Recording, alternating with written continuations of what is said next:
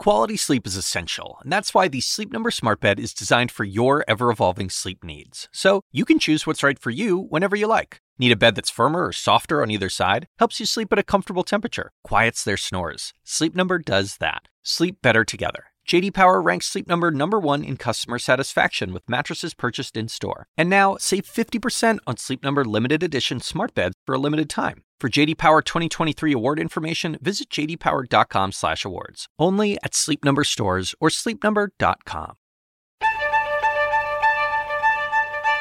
You're listening to CNN Town Halls and Debates, your direct source to the people shaping your world. It's a forum for you to get answers to the tough questions and better understand the issues that matter to you. We're bringing this episode to you uncut and unfiltered, straight from the national stage. And it all starts right here, right now, on CNN.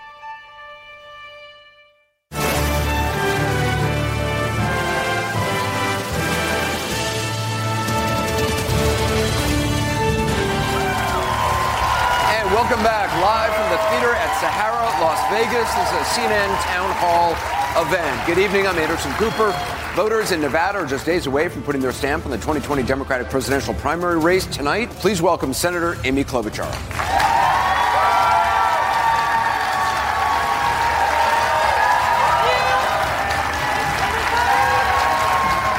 Very good. Welcome. Thanks, Anderson. Thanks for being here. How are you? Good. We're going to get to audience questions in just a minute. I just want to ask you about tomorrow night on the debate stage. You've been saying that you want to see Michael Bloomberg on a debate stage. It's going to happen tomorrow night. You've said you can't beat him in terms of the money he's got, but you can on a debate stage. How do you plan to do that? Well, it's maybe a series of debates, but I actually thought he should be on the debate stage because I don't think you should just be able to buy your way to the presidency. And my issue is that a number of us, including the three of us that you saw tonight, have been going in town halls like this. We've been answering questions. We've been going to states like Nevada and actually meeting the voters and having them quiz us and ask all kinds of things and put our policies out there. And I think that's what a presidential candidate should do. So, I don't mind that he has this money. That's a great thing that he made that money. But we want to make sure that we have the best candidate to lead the ticket. And I don't think that when people look at Donald Trump, they automatically say, can we get someone richer? I just don't think that's what they say. I think they say we want to have someone that we know can lead this country. And I think that's me. All right. I want you to meet. This is Heather Guz. She's a bartender, server in Las Vegas. She was working at the Route 91 Harvest Music Festival the night of the mass shooting that killed 58 people, wounded hundreds of others. She right now is undecided. Heather, welcome. Okay. Hi, Senator. Heather. Thank you for being here. As a survivor of the October 1st, 2017 mass shooting here in Las Vegas, gun violence prevention is an incredibly important subject to me. I've seen firsthand what happens. I support the Second Amendment, but I feel like we definitely need to have better background checks and more enforcement of gun laws already on the books. How do you plan to address gun violence prevention without provoking the pro-gun versus anti-gun debate? What a good question. And I want to, first of all, tell you, Heather, I'm so glad you're here. And I cannot imagine, I don't think any of us here can imagine what that was like for you. And you must think about those moments all the time. And yep. What? Live like my bracelet says, you went to live every day for those who died. Exactly. And you being here,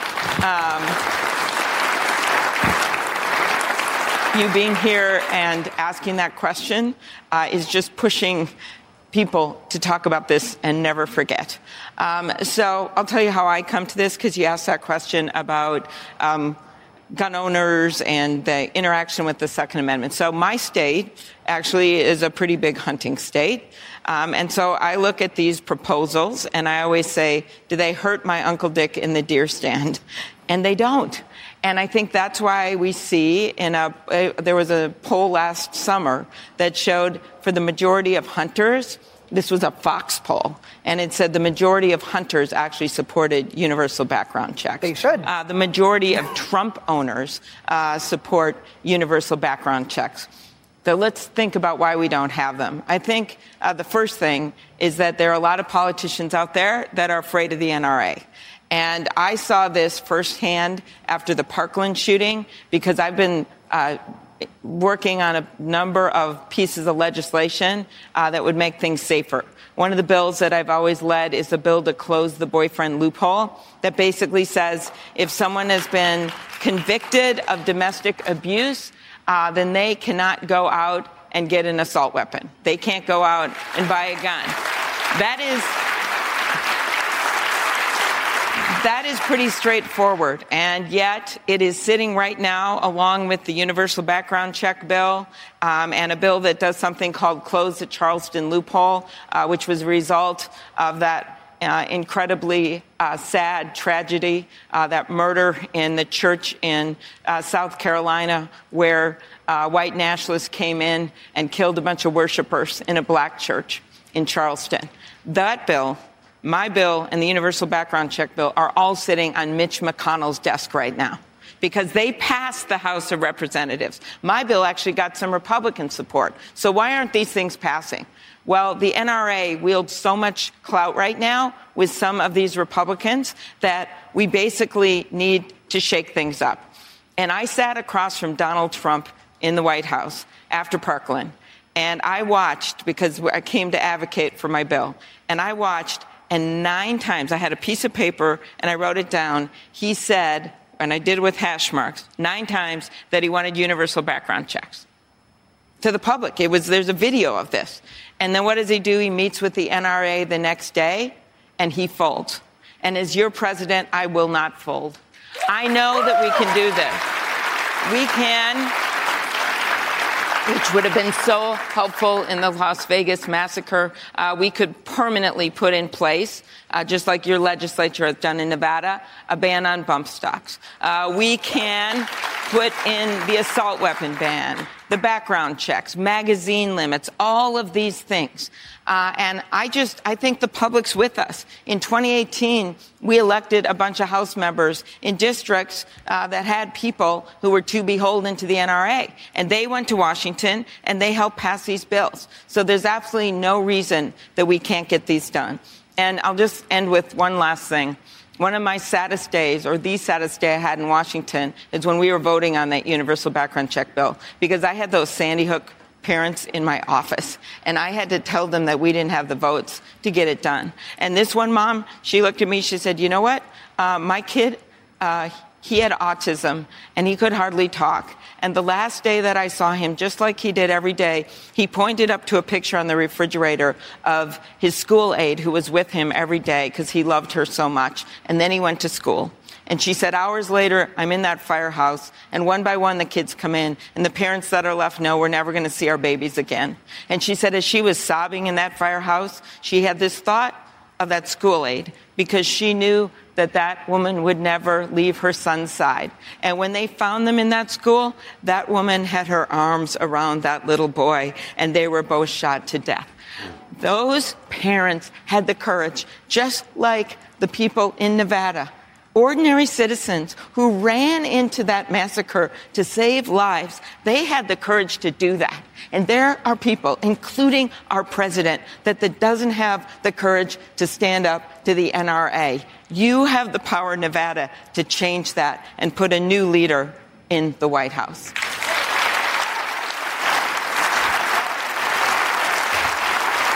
This is Alpha Nash. Alpha is a high school art teacher, and she's currently undecided. Alpha, welcome. Thanks for being here. Hi. Thank you Alpha. so much. Sure. Welcome, Senator. Thank you. My question is, how do you plan to protect our under 18 population who are illegal immigrants who came to this country as young children? Do you have a plan on helping to fast track them into citizenship? And if so, what are the steps to make this happen? Sure. Thank you. And thank you for being a teacher. Yes, thank you. My mom actually taught second grade until she was 70 years old. Oh, wow. Hopefully you can retire sooner than that. But, we'll see. But I can tell you love your kids, even beyond the work that you do in the classroom. So as we know, what she's talking about here are dreamers. And there are so many young people here who only know one country or only know one state. And I have been taking this on for a while. I kept trying to think about how I can get people to understand what this is. And I finally found this few years ago, a 99-year-old dreamer. He had been brought over when he was 5 years old. He didn't know it. He thought he had been born in our country. And I see one of our Navy veterans out there with a hat. He signed up to serve in World War II. And when he signed up to serve, that was when he found out that he was a dreamer, that he had not been born in our country, and so then you couldn't serve. So what they did back then, get this, is they would say, okay, just come and live in Canada for one day. Stay overnight in Canada. The Army did this. And then you can come back and you're a citizen. Because they needed people to serve. This is during World War II. And he said, I stayed in a hotel, and I came back, and I was a citizen. And then he served under General MacArthur. He served bravely. He came back to Minnesota. He got married. They had a son. That son served in the Vietnam War.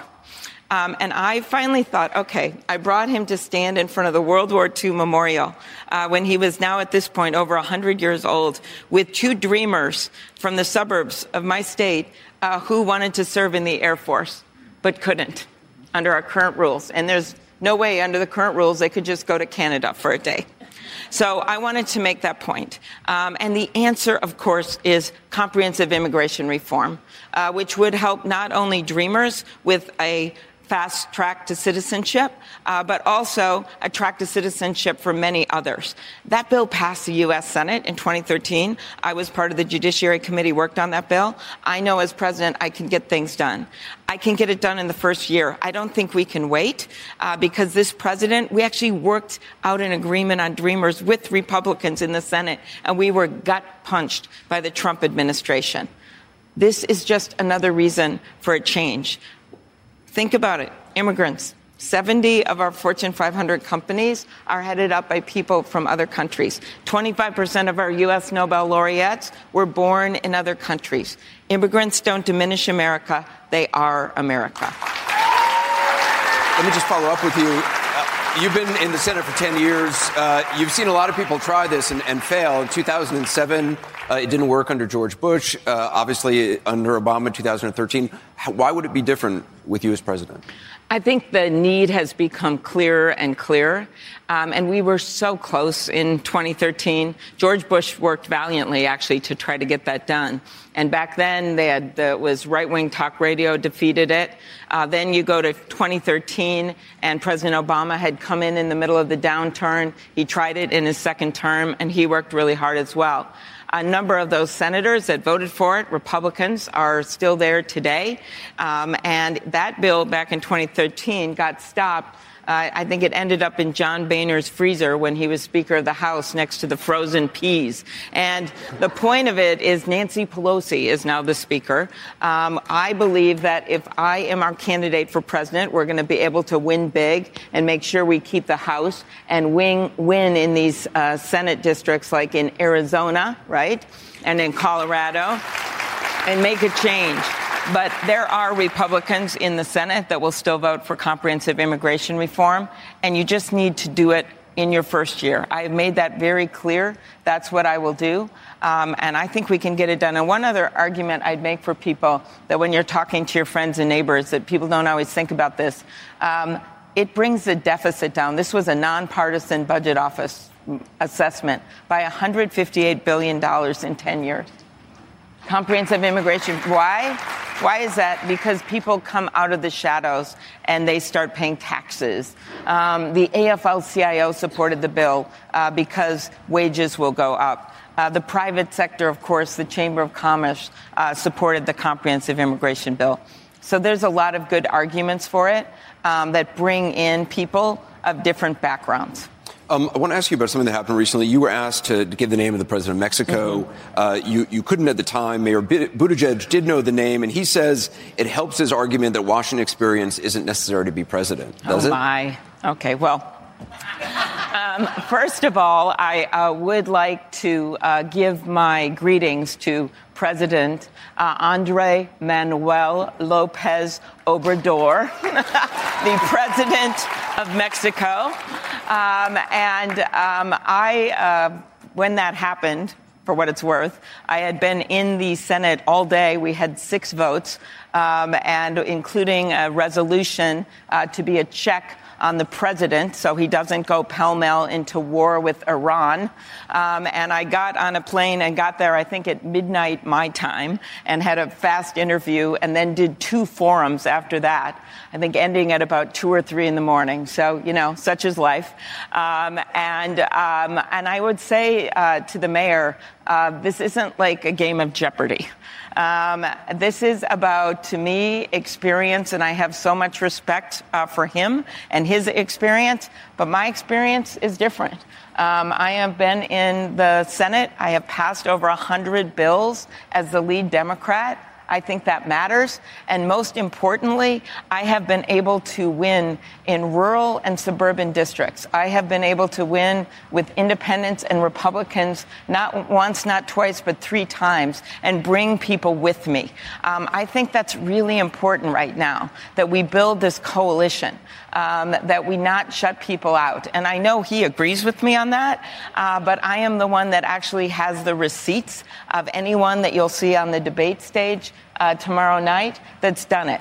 So it's just a different experience that I bring to this and to the job. And as far as Mexico in general, I think I was the first one on the stage, yes, who gave my support to the United States-Mexican-Canadian trade agreement, which I think got much better because of the hard work of people like my friend Sherrod Brown in terms of some labor provisions, and earned the support of the president of the AFL-CIO, Richard Trumka. I think that implementing that is going to be the job of the new president, making sure that those provisions are strong and that we enforce the trade agreement to help our workers. And I also think having a president, unlike this president, who's going to reach out to our allies immediately. In my first 100 days, I will be meeting with the president of Mexico, the prime minister of Canada, Justin Trudeau, as well as so many of our allies around the world. I think that has to immediately happen with a new president. I want to introduce you to Natalie Galvin. She's a retired registered nurse from Henderson. She's supporting you. Natalie, welcome. Hi, Natalie. Good evening. I was just in Henderson. Oh, good evening, Senator. As the first woman president, what will be the first thing you will do for the women in this country pertaining to equality? Okay, well, very good. Well, I think there's a lot we should do. But I think actually passing the ERA would be a nice thing to do. I don't know if it'll be the first thing that I get done, but it's been waiting for a while. I also think that economic issues for women and men are key. Getting an increase to the minimum wage, the federal minimum wage that has not happened for literally nearly a decade, would be really important for a lot of women workers. Getting childcare, universal childcare, would be so key for so many workers. Making sure that we keep strong a women's right to choose would be so good when we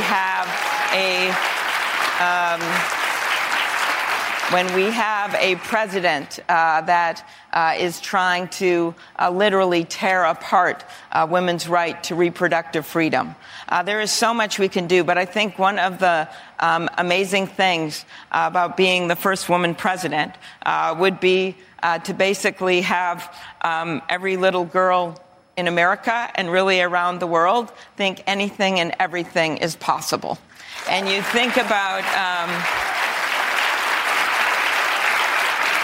I was just with some of the culinary workers, the housekeepers today.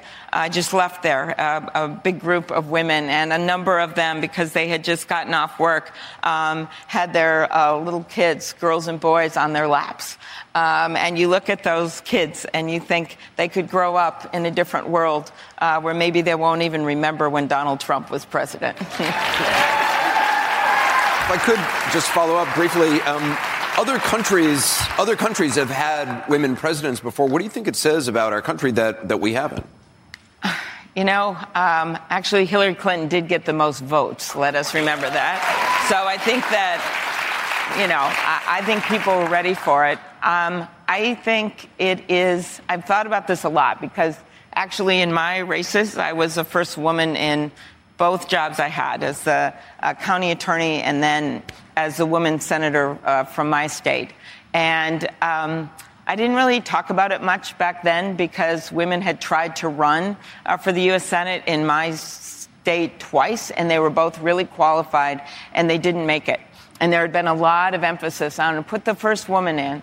And so when I ran, I made very clear I was running on my merits, that I was honored to be, would be honored to be the first woman senator, but that wasn't enough of a reason. That I had to show I had the experience and I had to have a plan of what I wanted to get done. And I made that really clear throughout the campaign. And I think that's really important in this race as well. I know it would be cool to be the first woman president, believe me. And I think a lot of women out there know exactly what I'm talking about. But I think that the story that we tell and the campaign that we run have to be more than about that. It's got to be about people's dreams. It's got to be about the fact that we have a president that can't seem to put himself into the shoes of other people.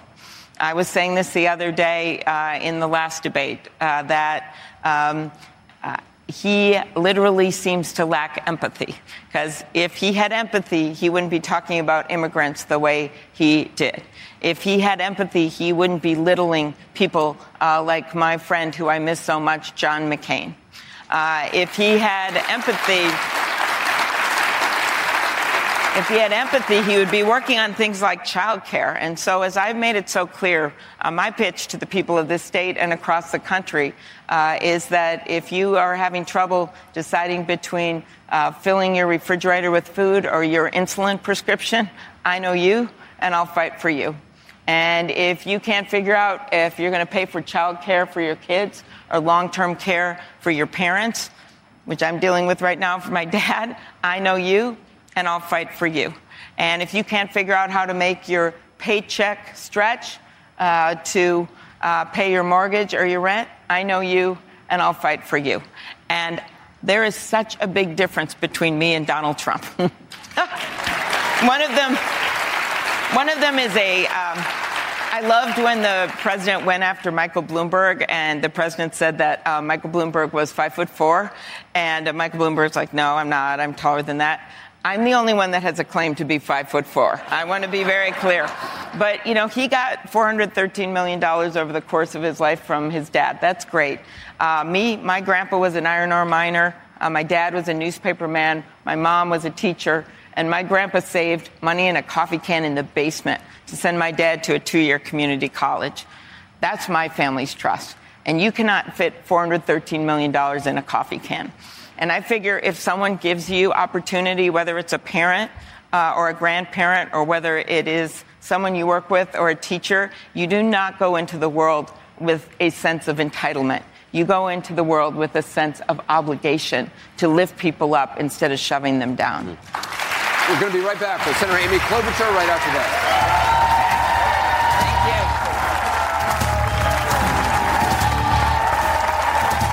After the break, more from CNN town halls and debates. Stay tuned.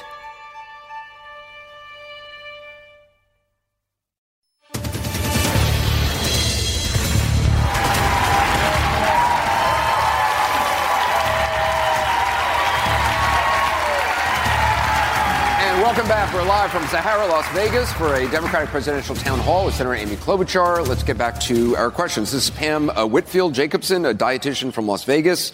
She's currently undecided. Pam? Question, Senator. We love how even and reasonable you are, but how would you compete with the bombast of Trump? Would you be lost in the shuffle?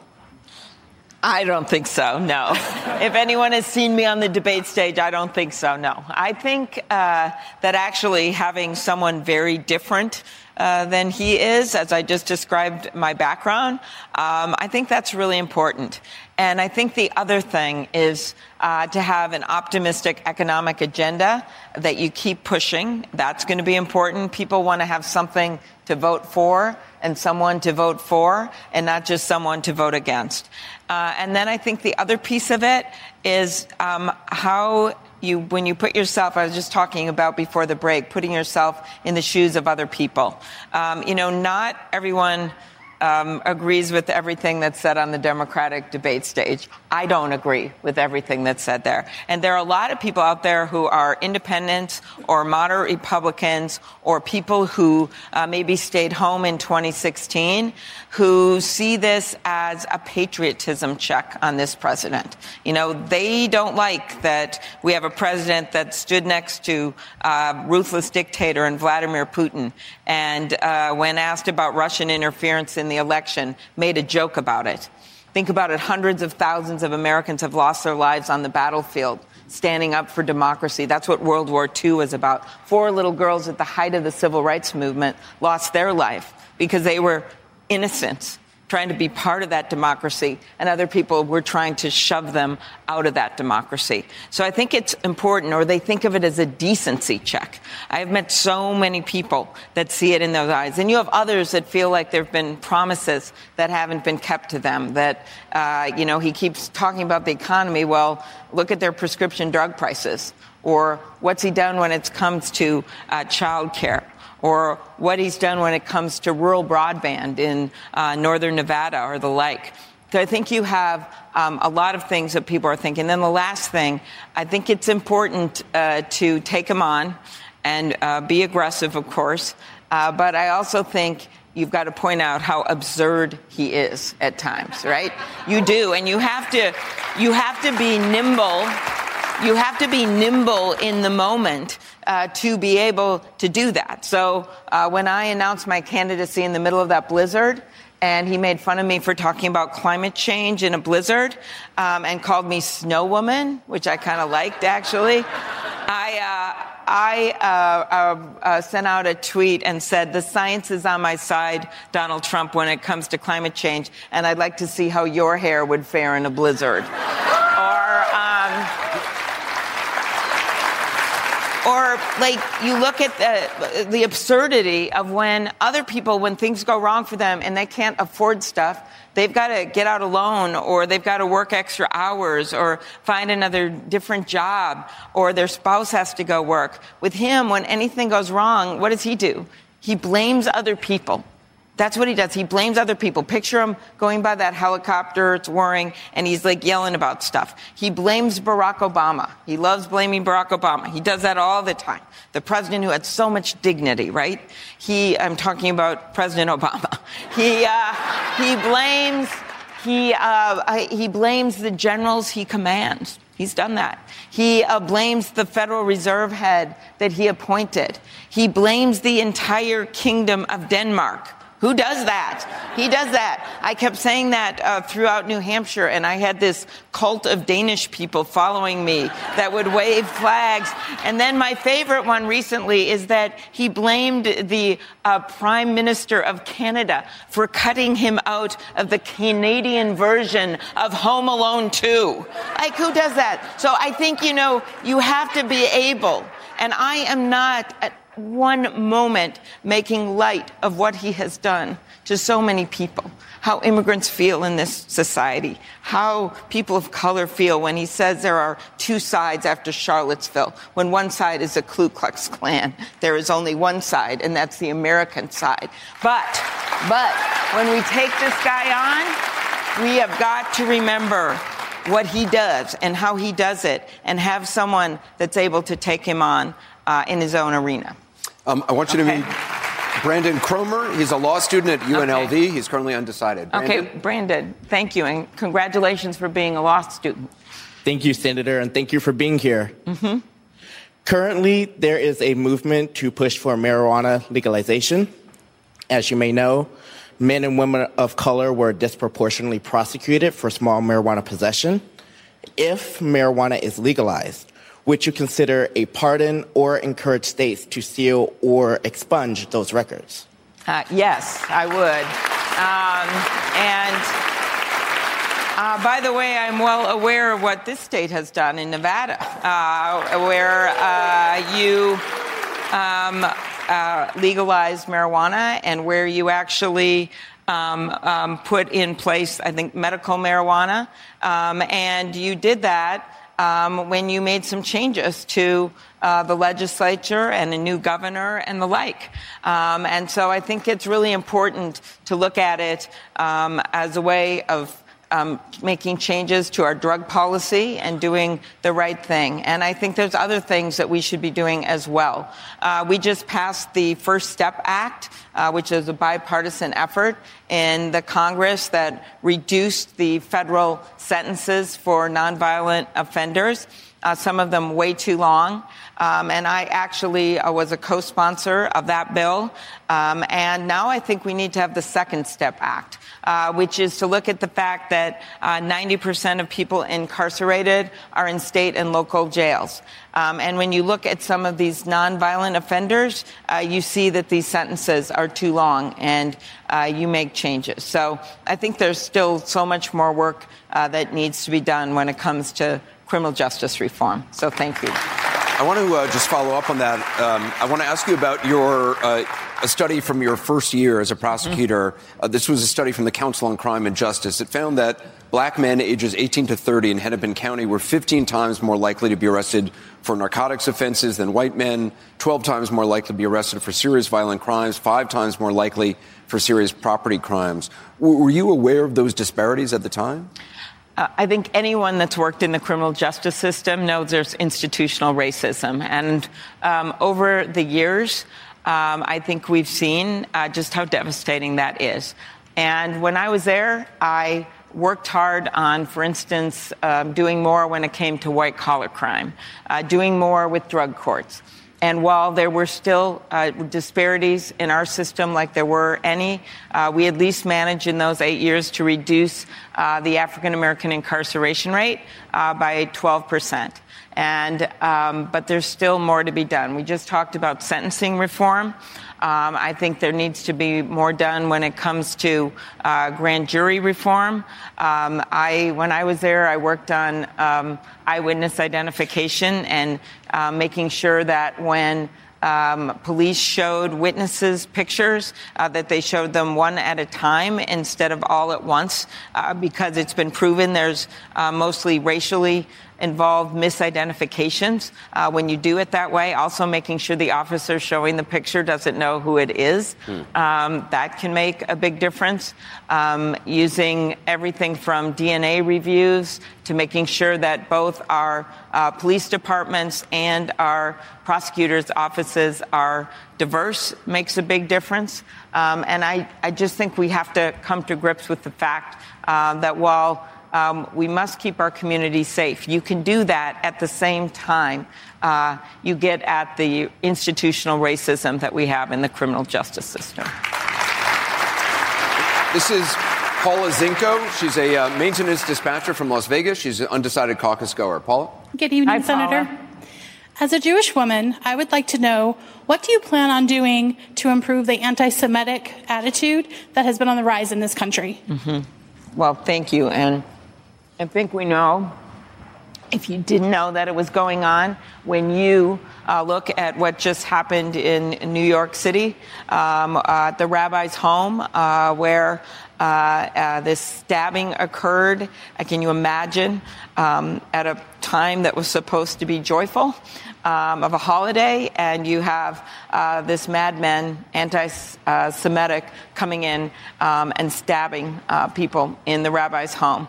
We've seen that time and time again in this country. And I actually go back to my days that I mentioned when I was the head county attorney in our biggest county.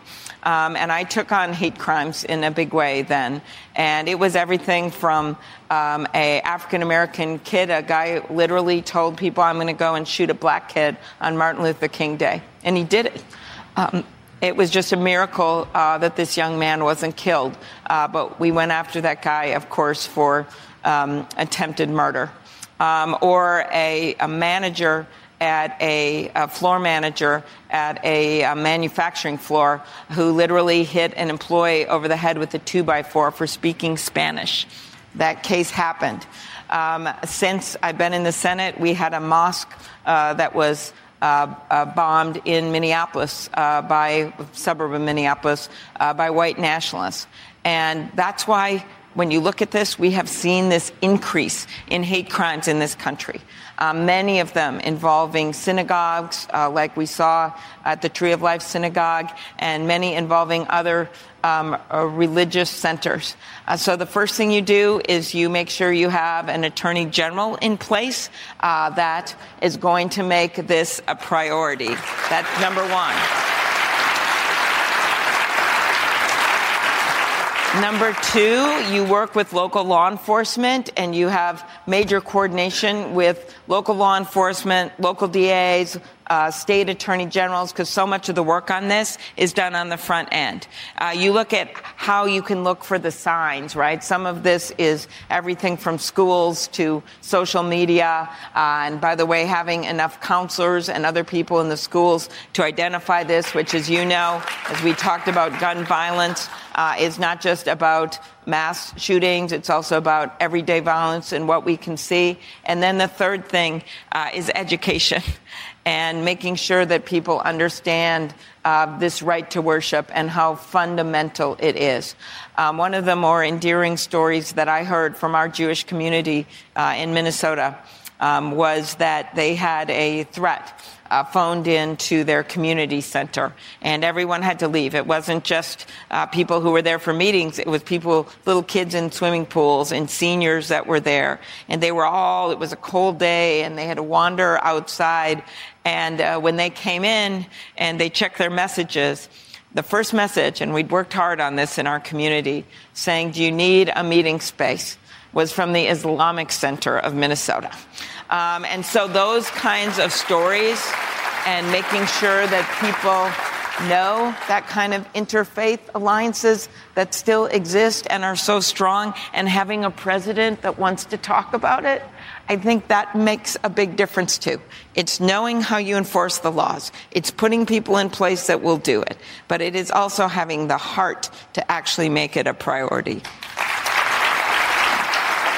I want you to meet Tommy Sheehan. He's from State Line, Nevada. He's the founder and CEO of a software company. He's currently undecided. Tommy, welcome. Hi, Tommy. Hi, Senator Klobuchar. Thank you for your service. Thank you. Vladimir Putin and his regime have attacked Western democracies throughout the world with fake information, Facebook, Instagram accounts, and attacked our election in 2016. Putin seems to have a disproportional influence over Trump and several actors in Washington. What are your views on regime change in Moscow? Okay, so I think the way that you get people in other countries to want to believe in actually having a democracy is by having strong leaders in your own democracies. I will start with that, that respect democracies so they have something to look to. When you look at what happened with the fall of the Iron Curtain and other moments in history, a lot of people in those countries who were desperate for examples of beacons of democracy would look to our own country. So making sure that our democracy is working and that we have a president that actually believes in democracy is key. I think the second thing is to be very firm in our relationships with Vladimir Putin. We know that this isn't just about interfering in our election. We know that under his regime, that they have done things like poisoned dissidents, like went after and killed journalists, like brought down planes, like invading Ukraine, which I'll never forget being there with the Ukrainians on the front line on New Year's Eve with my friend John McCain, one of the last trips that he took. Now, why did he take that trip? Right after Donald Trump was elected. He took me and Senator Graham on this trip to Lithuania and Latvia and Estonia and Georgia and, of course, Ukraine, because he wanted to make that point loud and clear to our allies that we stood with them against Russian aggression and that America stood with them. And literally every country we went to, the leader of that country would be on one podium and the three of us would be on the other podium. So I learned a lot with John McCain, and I learned the importance of those things. And one last thing I would add as we go into this election and we think about what we can do here at home to stand up for our own elections, because you brought up some of the things that they had done in our election. And by the way, the same thing in other countries. I still remember that trip. Estonia, they had moved a statue of a Russian fighter away from a public square into another location in a cemetery. And so they got all their internet shut down. You know everything. You're like, and they, like, people would have to like try to go onto a hill to get service. And another country that we were in, they had allowed Ukrainian dissidents who in exile, they had allowed them to come to a celebration in their country, and then those people got their computers hacked into. This is a long, long history. Or one of the stories I heard from one of the Scandinavian prime ministers, and she said that they were mad at their country, Russia, so they started running things on Russian TV that would get into their countries that said that they had run out of fruits and vegetables. And then all these well-meaning Russians would cross over to see their friends with carrots and apples because it just is endless. And so for our country's sake, what we should do, I think we never thought this would happen to us, but it did. We have to, one, safeguard our democracies. I lead the bill for backup paper ballots. We still have a number of states that don't have backup paper ballots, and we need those. And then secondly, when it comes to social media, and I make a plea out there to help. This is a bill that actually Senator Graham and I now have that says to the social media companies, you've got to follow the same rules for political ads that TV and radio and newspapers do, which is that you have to say who paid for things, right, on the ads, and then you have to keep those ads in an archive so people know what they are, so other campaigns can check them out. And if you think this doesn't matter, I use an example of an image. This wasn't a paid ad, but an image that went out to African-American Facebook pages in the 2016 election. And we had it and displayed it in the Judiciary Committee. It was an innocent woman. Innocent African-American woman from Chicago. They put her face on an image with a fake Hillary logo, and it said, "Why wait in line to vote?" This is in 2016. You can text your vote to 86153, made up some number. Think about that. They were suppressing the vote, whoever did that, by putting those images up. They were trying to get people not to go to the voting booths because they would think they could just text their vote in. To me, that's a crime. But that is what we are talking about when we talk about social media. So that is why the name of the bill is the Honest Ads Act. Mitch McConnell won't let it come forward. The citizens of this country should demand it. I'm wondering, as president, in your first phone call with Vladimir Putin, what would you say to him? I would say hello. I would say, I would first of all make very clear that I will stand up for our democracy and stand up for human rights and go through exactly everything I think that has not been good. And then I would say we should start talking about negotiating the nuclear agreements that we have for nuclear arms with Russia. One of them, unfortunately, Donald Trump has already gotten us out of, which has not made the world safer.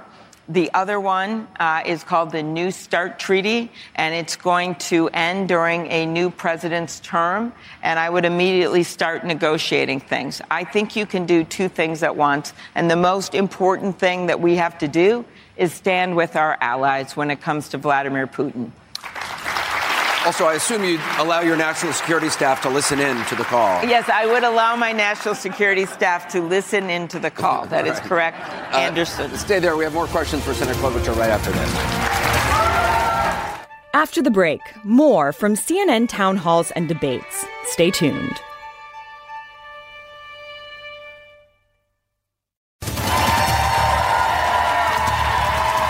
Welcome back. We are live in Las Vegas with Senator Amy Klobuchar.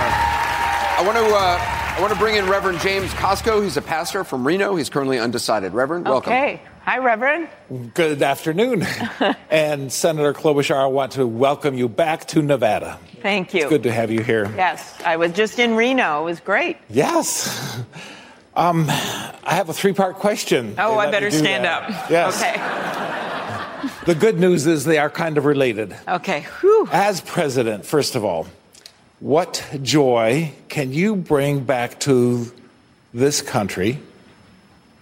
And secondly, what will you do to make each of us proud to be an American? And lastly, how will you reestablish our dignity and standing in the world community? Okay. All right. So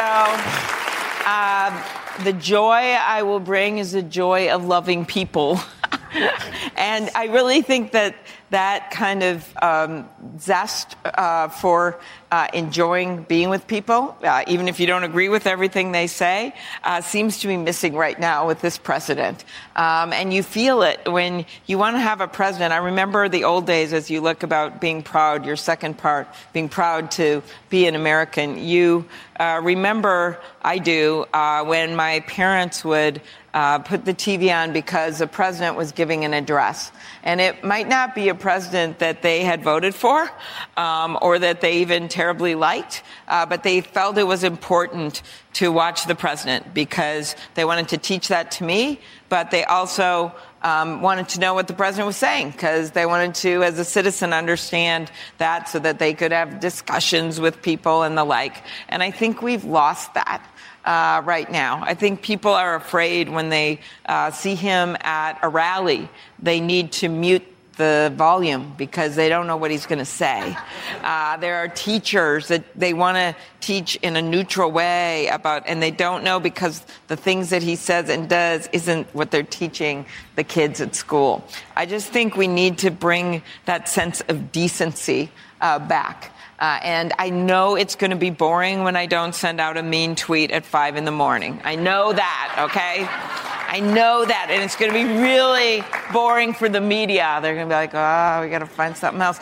Because I just think that has become such a negative thing. At the beginning, people were shocked. And he always finds ways to distract us every single day.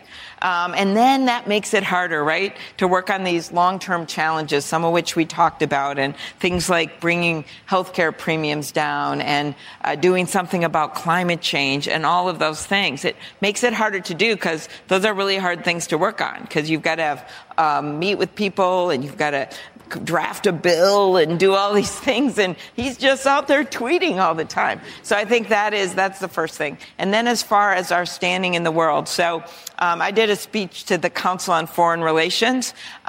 You can see it on our website at amyklobuchar.com, where you can also help us out. And the speech was about foreign relations and the 5 R's that I would bring to foreign policy. It's not reading, writing, and arithmetic. It's, first of all, renewing American leadership in the world. It is, secondly, don't worry, I won't go through them that long. The second one is to repair our relationships with our allies, something we've talked about tonight. The third one is to renegotiate back into international agreements. I mentioned the Russian nuclear arms agreement, but also the Iranian nuclear agreement, which this president got us out of, which I didn't think was the right thing. And the fourth thing would be to respond appropriately when things come up around the world instead of doing tweets in the bathrobe at 5 a.m. And then the fifth thing is to reassert American values around the world. And it really comes down to one R, and that would be to renew sanity, return to sanity in our foreign policy. Senator Amy Klobuchar. And that concludes this episode of CNN Town Halls and Debates, your direct source to the people shaping your world. To make sure you're always a part of the conversation, subscribe on Stitcher, Apple Podcasts, or your favorite podcast app. For even more updates, follow us on Twitter at CNN Podcasts. When you work next level. And when you play next level. And when it's time to sleep, Sleep Number smart beds are designed to embrace your uniqueness, providing you with high-quality sleep every night. Sleep next level. J.D. Power ranks Sleep Number #1 in customer satisfaction with mattresses purchased in-store. And now, the Queen Sleep Number C4 smart bed is only $1,599. Save $300 for a limited time, only at Sleep Number stores or sleepnumber.com. Prices higher in Alaska and Hawaii.